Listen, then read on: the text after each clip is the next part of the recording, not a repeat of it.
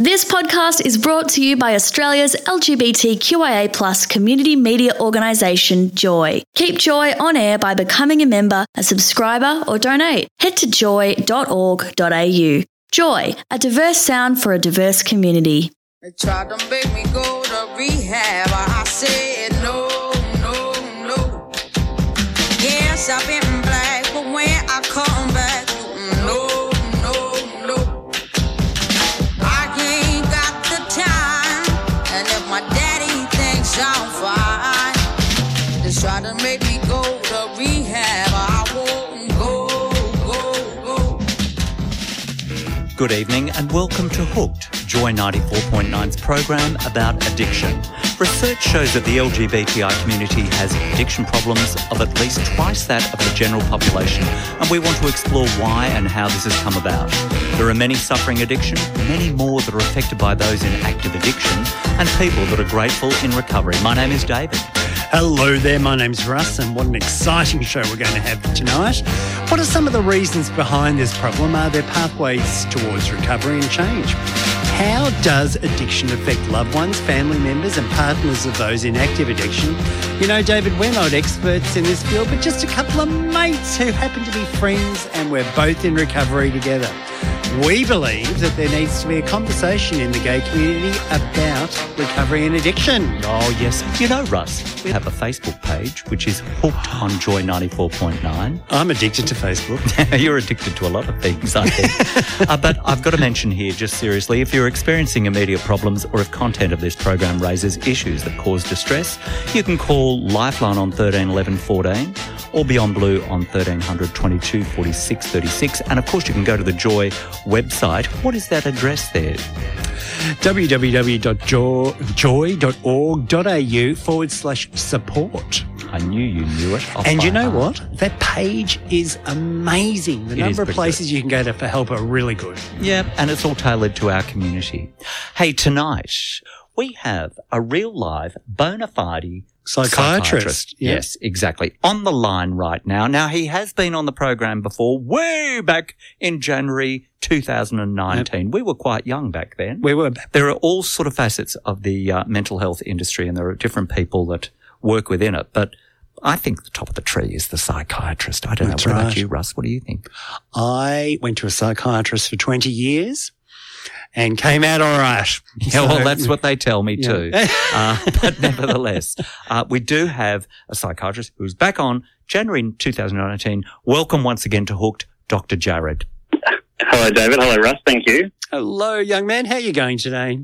Oh, not too bad. I'm on holidays at present, so I'm very good. Now, that's an interesting point that you should make too. And you didn't think it was a point, but I was talking to Russ before the program this evening, and I know you're taking 2 weeks off at the moment because things have been rather busy, haven't they? Yeah, the last couple of months have been rather busy, busier than usual. And Russ, you had an anecdotal story about somebody you know who's a psychologist in Canberra. Yeah, that's right. He's working week on, week off because they are so busy with corona fear and coronavirus and corona, you name that. So apparently your field is going off with people who have questions and want to know what to do about it, Jared. Yeah, it sure is. We I guess we had the additional stress of changing our whole service in a couple of days to no more face-to-face contact, and then just after we did that, along came the huge wave of everyone's anxieties and worries. So tell us, Dr. Jared, what sort of patients are presenting themselves to you during COVID-19 pandemic? Okay, so I work in the sort of youth and families field, so 18 to 25 and their families. And I guess during that time, I guess there was an initial week-long lull, which was great, allowed us to change our service around completely. But then the onslaught really started. So for me, in my field, it's a lot of families and a lot of young people who are really stressed with the way the world has changed all of a sudden. That might be learning from home. That might be having to live in such close quarters with family, not being able to see a lot of friends and a lot of other connections. So yeah, we've had a lot of families and a lot of young people, especially those who are just really starting out in their life independently, think a lot of people who have just left high school and they're sort of working, just starting their careers or doing their university studies, and all these great plans that they'd made, which unfortunately have all been blown out of the water by this virus. Which is a hard enough time in life anyway, that sort of time where you're starting to branch out, you're starting to become independent, you're possibly exploring your sexual identity as well. So it is a very difficult time. And then you're told, oh my goodness, you can't continue doing what you'd normally do. And what about things like study paths and things like that? Are you finding a lot of students are presenting themselves for psychiatric care? At this particular time, I know we've all experienced cabin fever over the past couple of months, and this is a show about addiction and recovery. How and why do people's addictions tend to increase over a period like this, and what should they be doing to seek assistance? Like I said, it's a bit complicated. I was been sort of reflecting on this a bit myself, actually, because it's not sort of universal that all forms of addiction or drug use have gone up. I mean, we've seen a lot of people using alcohol a lot more. That's one that people tend to do at home alone a lot more. The sort of group that I see, is mostly younger, and they tend to drink more socially. So, if anything, a lot of younger people are probably drinking less, but people a little bit older, so some of their parents or other relatives drinking a fair bit more. Gambling is an interesting one. We've seen a huge reduction in a lot of our traditional forms of gambling, but there's been a shift, of course, to online gambling instead of poker machines and clubs and casinos. So, and then in terms of drug use, that's really, it's really hard to say. I haven't seen a huge escalation on a lot of drugs. Again, it's complicated. Some people have more time. Some young people now actually have more money with the current arrangement with JobKeeper, but some actually have a lot less money. So some are using more, some are using a lot less. It's quite complicated. Actually, it's quite funny because I'm just thinking about party drugs and how do party drugs work without a party. Now, the last time you were on back in January 2019, we talked about, it was just before midsummer, and I think towards the end of the program, we were talking about certainly people going to big parties and festivals and things like that. And it was during a period where, people were losing their lives and pill testing was being talked about. And one of the pieces of advice you gave was to make sure that if you were using certain classes of drugs, to make sure that you're with somebody that you trust or with somebody that cares for you, and to make sure that, if that's the experience that you were looking for, to make sure that you were definitely safe. So would it be inadvisable to be taking a party drug by yourself, that sort of thing? Yeah, it does raise safety issues using, you sort of say it rightly, will people be using party drugs without a party? It does raise the issue if people are at home using some substances, then they're not going to be around the people that they'd usually trust who could call for help. I think my big concern with that really is when, as we all come out of isolation and all go back to having initially small parties, but parties nonetheless, people's bodies may not be used to those sort of substances, to using it at the rate that they might have been before. So people might drop a couple of pills, and before you know it, they're actually in a lot of strife. So that's more than using alone. My worry is people coming back out of isolation and using at the rate they were before, but with quite bodies that just aren't used to it. I was reading an article in some research I did, and the people say that drug dealers have put their prices up because they find that their group have more money due to JobKeeper. So I just find that they've put their prices up. Are people really going to be experimenting during that time, do you think, because the drugs cost more, or? I don't think so much. My experience, again, it's a little limited, but really it is the age group where people tend to experiment most, sort of teenage years and early 20s. I haven't really had a lot of people using this as an opportunity to experiment. Anecdotally, heard of a few if they're living with a couple of housemates, but if you're home with your family, probably not when you're going to choose to try a hallucinogen for the first time. Not with mum and dad around. Maybe not. No, it doesn't sound like a particularly good idea. Not a lot of fun. Really, of course, we're not trying to promote people after the COVID-19 pandemic to get out there and take as many party drugs as they possibly can. But certainly the warning there is to try and keep cool about it and maybe be very careful at that time. Yeah, I think so. I think we've done a really good job of being quite thoughtful. Everyone that I'm meeting lately has been forced to be very thoughtful about a lot of things in life at the moment, and I'm hopeful that as we all come out of our lockdown, people will also be thoughtful about the way that they go back to using substances as well. If they do choose to use something, they'll do that as safely as possible, and not go back and use sort of 3 or 4 pills in a night if that's what they were doing before. Dr. Jared, I'm just curious, a lot of fear in the community, every community around in COVID-19. What is a rational fear and what's an irrational fear for the listener to think twice about, take a deep breath and saying, this isn't real what I'm thinking. I don't need to be afraid of this. Yeah, it's really hard actually, and it's evolved really quite quickly. I think as a society and as individuals, we're not used to a crisis evolving quite like this. Either we have a disaster over the course of a couple of days and we clean up and we get on with things, or we have longer term stressors like our jobs or our uni courses or what have you. So this has been quite unique, and I was thinking a lot about what people are facing at the moment, and there's a lot of emotions that people are facing which aren't necessarily mental illness. Actually they're quite normal responses. And what's normal for one person is going to be quite different to another person. So you talk about fear. I think fear is a very normal response at present, and it's going to be so unique to that individual. If they're in fear of losing their house because they've run out of money, or losing their job or their business, that's quite different to someone who might be fearful of having to be stuck at home with people who might be perpetrators of violence, for example. Right. Everyone's going to have all those real life fears going on, and then there's the fear of the virus as well.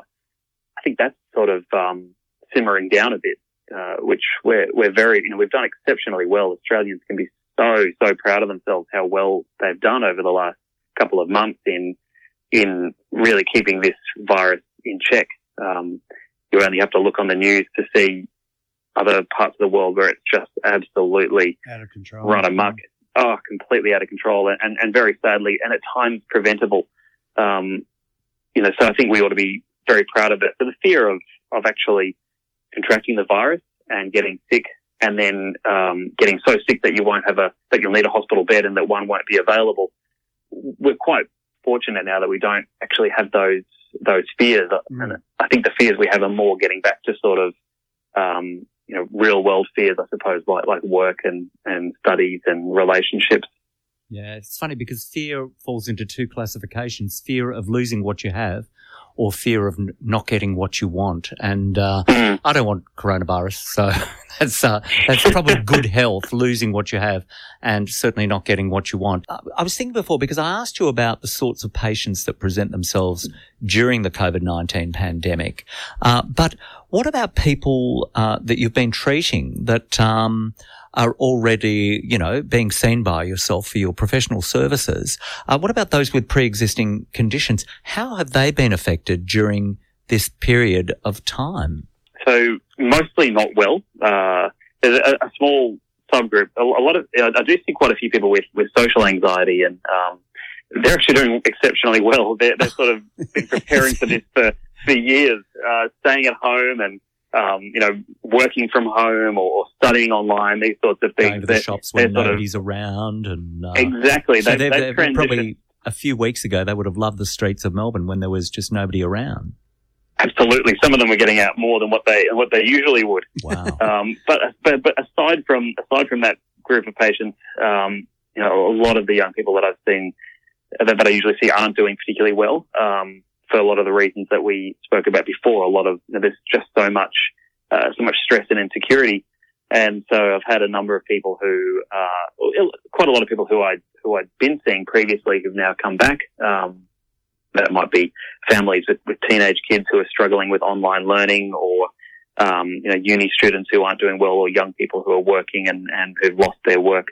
So I have took on people that I've been seeing previously, and then quite a lot of people who I had been seeing perhaps just, once every couple of months, or we're preparing to wind down with and finish off with. I'm having to see again a lot more frequently. So yeah, it's really been quite bad for people with mental health problems. Do you put that down to their anxiety about the future?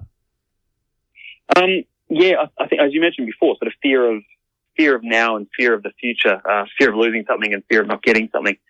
Really, there's a lot of fear and just a lot of awful, shitty emotions really going on at present. And if you've already got depression or an anxiety disorder, if you've got a psychotic illness or another mood illness, you're really not going to be coping very well with a lot of those awful emotions. Another interesting group is, I do see quite a lot of young people who are on the spectrum, on the autism spectrum, and those people generally cope best with minimal change. And all of a sudden, we've turned the world upside down. So a lot of those young people are really not coping very well at all. They've had to change, everything they've set their life up, and they were used to making small changes as they go along. And all of a sudden, we've said, no, sorry, the whole world's changing. So they've not coped very well and have needed additional support as well. Yeah, many people are quite resistant to change. But look, we've actually received a message from Susanna in St Kilda, and she has a question for Dr. Jared. How do I manage anxiety with attempting to restart life back as the country attempts to get some sense of normalcy? You're right. How do you manage anxiety as all of this? Look, it's very hard because I don't know. I don't know what Susanna's unique circumstances are, if she's, what she's sort of lost at present. But what if Susanna was working from home and possibly like that and going, oh, now I've got to get back to normal. So what sort of anxiety would she have, and how would you sort of manage it? If she was having a lot of anxiety about changes in the world again, I think one of the key things is to normalise what you can with what's going on. So that's best done through close connections that we have, so talking with people that we trust and that we hold close to us. And usually if those people know us well, they'll also know if we're perhaps feeling more anxious, or if our reactions are a bit if they're typical for us or not. So I guess getting some feedback from people closest to you would be my first suggestion, and just talking with those people, whether that's your partner or your family or your closest friend. And then if things are evolving and changing, look, I think one needs to really be quite honest with oneself, and quite kind to oneself as well. So talking with employers if you can, or talking with schools or universities if one can, and just trying to I guess allow the world to be as pleasant as possible as it normalises again. So if some things need to be put on hold for a bit, certain core subjects or something like that, trying to get your university to be understanding, or your workplace to be understanding as you transition back to normal. If you're still having trouble, talk to your health professional and get their support with that, both practically, if that might be, I'm writing a lot of letters at present to schools, universities, and talking with other agencies to get people help and support as they transition back, so that they are well supported. And it's interesting that you say that, Dr. Jared, because most people just don't know that everyone knows the whole world is experiencing this, but there are so many avenues that people can go to. They just have to ask for help. And most businesses and companies will have a COVID ID policy and on how they can help you, or what rescue plan they've got, or what they've got in place to look after you. So it is a good idea to actually talk or send an email, or jot down a letter, or speak to somebody so you can find out and educate yourself on what's happening, isn't it? Yeah, it is. Often a good place to start with is just getting a telehealth appointment with your GP. That's often a great place to start. And they might be able to suggest a couple of local services as well, where there might be a social worker, or if housing is an issue, a housing worker who might be able to support you. there's a lot of insecurity, I guess, with planning too far down the line. And I think that's a big difficulty at the moment. People have to be planning for a life that's months away.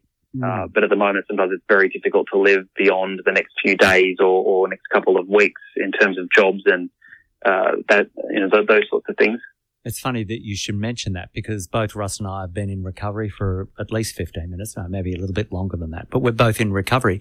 And we learnt many years ago that the best way to live is to take it one day at a time and to actually, just get through that day and know that, the next day, your new gift is the fresh day. Whereas if you start projecting too far down the track and then you start wondering about what if this happens and what if that happens, you start to get quite messed up instead. So, living each day, sure, we want to plan things and we want to hope things that do, that will eventuate and happen, but they're not always going to happen. So it's quite a good strategy just to stay in each day.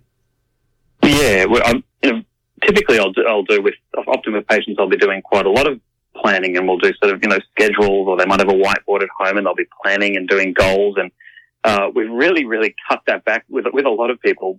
I've sort of got them planning for the next few days, and carving the day up into sort of 3: morning, afternoon, evening. If you're a night owl, make 2 overnight, make one thing during the day, but just trying to slot something into the morning and something into the afternoon.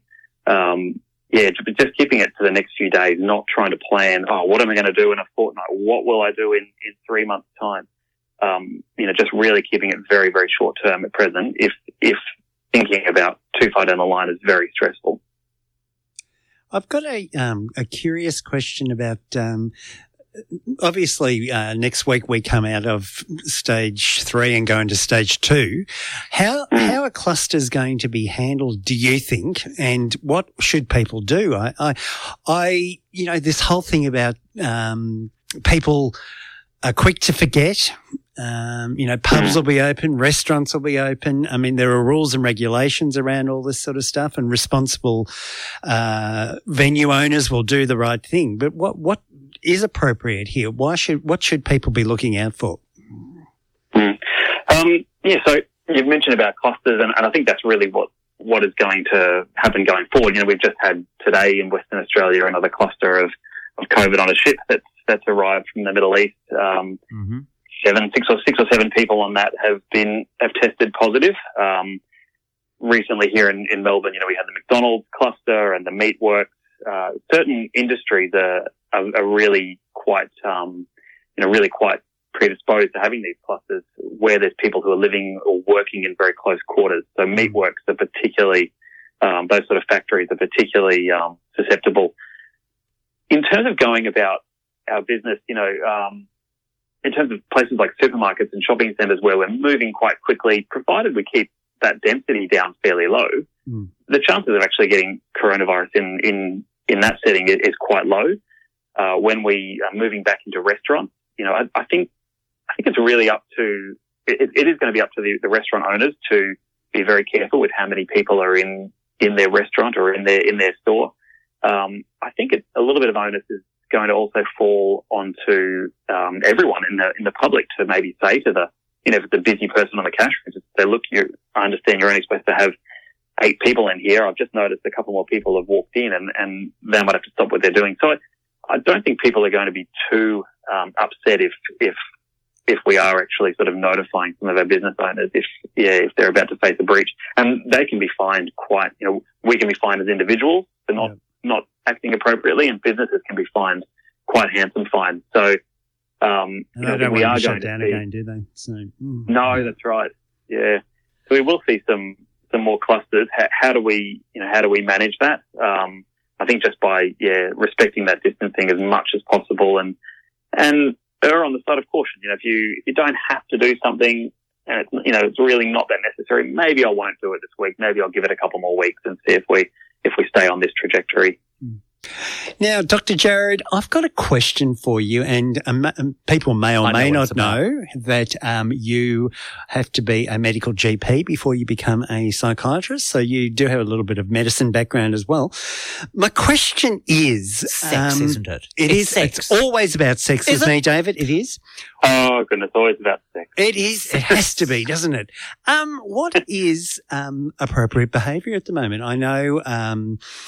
maybe not so much the ladies, but the boys get a bit toey and like to have sex with numerous partners. What should you? Shouldn't be? What to look out for? What's best for you?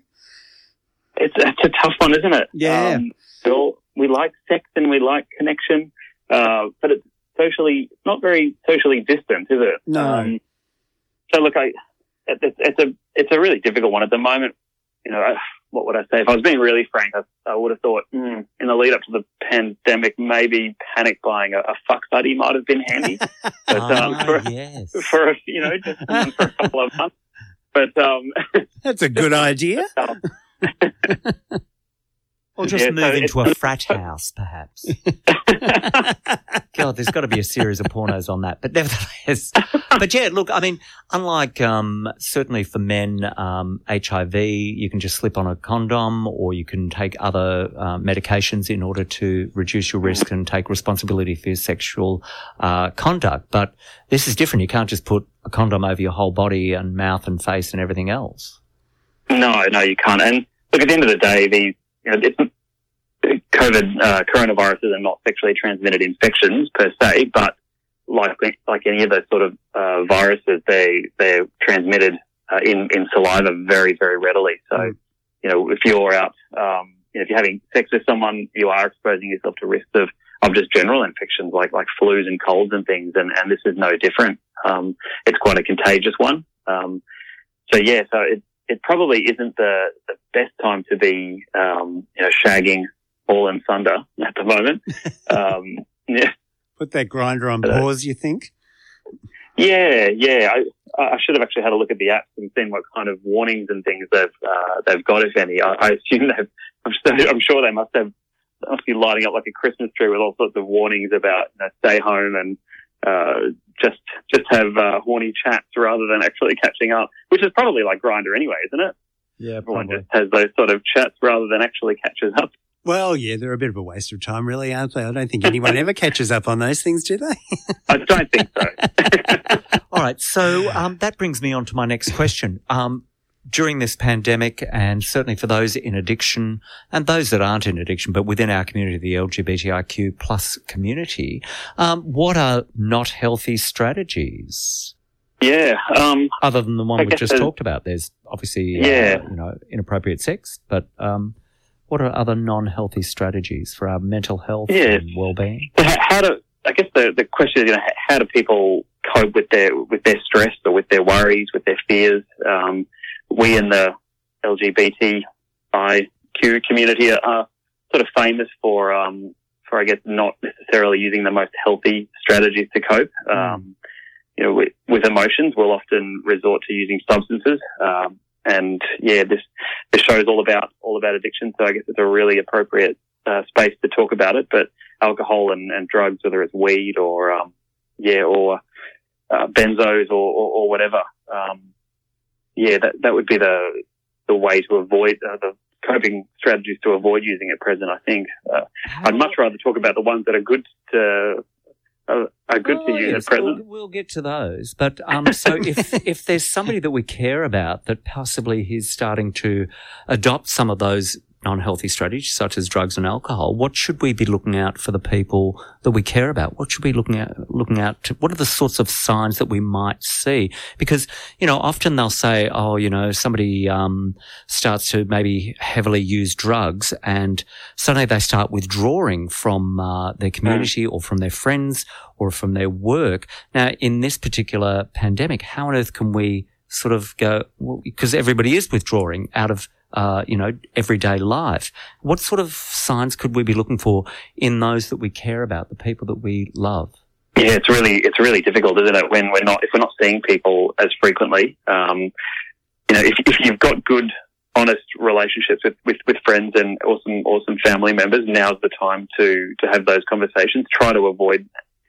Always try to avoid those sort of conversations in the heat of the moment. You don't sort of, if someone sounds like they're a little drunk down the end of the line, that's not the time to check in about how they're coping. Perhaps contact them the next couple of days and have a bit of a chat. It's time for a frank chat about how are things going, how are you coping? I'm not coping well. Are you coping well? Everyone being really honest with themselves, and hopefully that will help facilitate some of those conversations where we do get to learn a bit more about our nearest and dearest and whether they are coping well or not. And if they're not coping, are they resorting to drinking or to drugs? I'm actually if someone has a history. Somebody like Russ, who during addiction would have been an avid texter of rather inappropriate texts. Is that the sort of thing we should be looking out for as well? Because Russ, I'm sure you used to send texts to people. Drunk text, you mean? Well, that or whatever else. But is that the sort of thing we could be looking out for as well? Sort of not quite normal behaviour from the people that we care about. Yeah. So particularly if you know that if someone's close to you and you know their pattern, they're up really late at night, or they're sleeping in, or they're not replying to those texts, or they're having a lot of days off their work from home. I guess just noticing differences and if they're not coping, and if they do have a history of having coped previously by using substances, or then it's definitely timely to check in if you're starting to notice some of those patterns. It's difficult because all of our patterns have gone out the window. We're not not really people are feeling shit, just regardless of whatever's going on there. If they're just at home, working from home, they might be very lonely and very bored. And so you might be getting emotional texts from people more often than not, or isolating. But definitely checking in with them. And if you know they're a sort of person that's at risk, then having that frank discussion with them would be a very good idea. I'm just sort of going to put Russ on the spot at the moment. But what sort of texts did you used to send to people? Oh, well, David, I think that's a bit out of bounds. But, generally, maybe 20 or 30 an hour about what I'd like to do with them. I don't know. It was just, it was in a drunken haze. And, I'd wake up the next morning and I'd think, goodness gracious me, who sent those? And, of course, it was me. I just so I can relate to what you're saying here 100%. I find it interesting. I mean, for me, I'm a people person, Dr. Jared. So one of the things that I chose to do was I chose to ring a lot of people. And, it made me, it just made me feel better. And I know it's maybe for some people it's something not as obvious as that. But certainly, I was surprised as to how many people I was able to, just ring and say, "G'day, how you going? And what's happening?" And da da da da da. So it's a pretty easy way to keep in touch with people, isn't it? Yeah. Yeah, I think if there's someone that you haven't heard from for a while, I think a nice way is just to send a text, a text or something on Messenger, and say, "Hi, just thinking about you," and just checking in with that person, and that might start a conversation, which then leads to, "How are you going?" "Actually, I'm going really crap," they might say. Yeah. So I think it's a good time to, when we see those little things that remind us of someone, instead of just laughing to ourselves, having a chuckle to ourselves, actually pick up the phone and send that person a text and check in with them. Have you got a question for Dr. Jared? Look, I do, and my question is a morals question. Oh, my Dr. goodness. Jared. Slippery Morals. Yes. Supposing just for instance that you might have been having sex with a few people, or you might have been taking lots of drugs, or you might have been putting yourself into risk, and then you're coming into contact with friends and family. When should the old moral compass click in, and you should turn around and say, "Oh, guys, I really can't catch up because I've been doing this, this, and this." Well, as a doctor and psychiatrist, I don't usually like to weigh in too heavily on people's moral decisions. Yeah. But I did hear a good sort of quote, I guess, that I heard a little while ago was, think about where you've been for the last few days, and if you don't feel sort of guilty, then go about your business. But if you've got a little bit of guilt about where you might have been or what you might have done in terms of, say, catching up then with family or friends, then you might want to say, okay, I'm just going to make up some excuse and say I'm staying in for the next couple of days and just wait and make sure that you're well, make sure that you don't come down with any cold or flu symptoms. But I think at present it's important to recognise that rates of COVID-19 in Australia are incredibly low. So we're actually, we really are in quite a brilliant position to be in this position compared to where I thought we would have been if you'd have asked me a few months ago. Is really remarkable. So I think at the moment we can probably start to relax quite a bit more. I think the most important thing is if you have any symptoms that might be a cold, stay home. Don't go if you've got even a sniffle and you think, I think it might be hay fever, but I'm not sure. Just stay home. Don't go out and about. Get a test. Go and get tested. Don't go and visit your 90-year-old grandmother. No. Yeah, don't visit anyone except for a testing centre, really. Yeah. And would that be the general advice right through our upcoming flu season, would you say?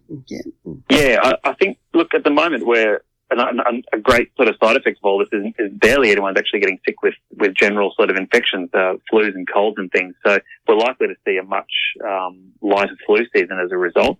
But if anyone gets any symptoms, they should isolate and get tested. And once they're negative, just remain isolated until you're feeling well again.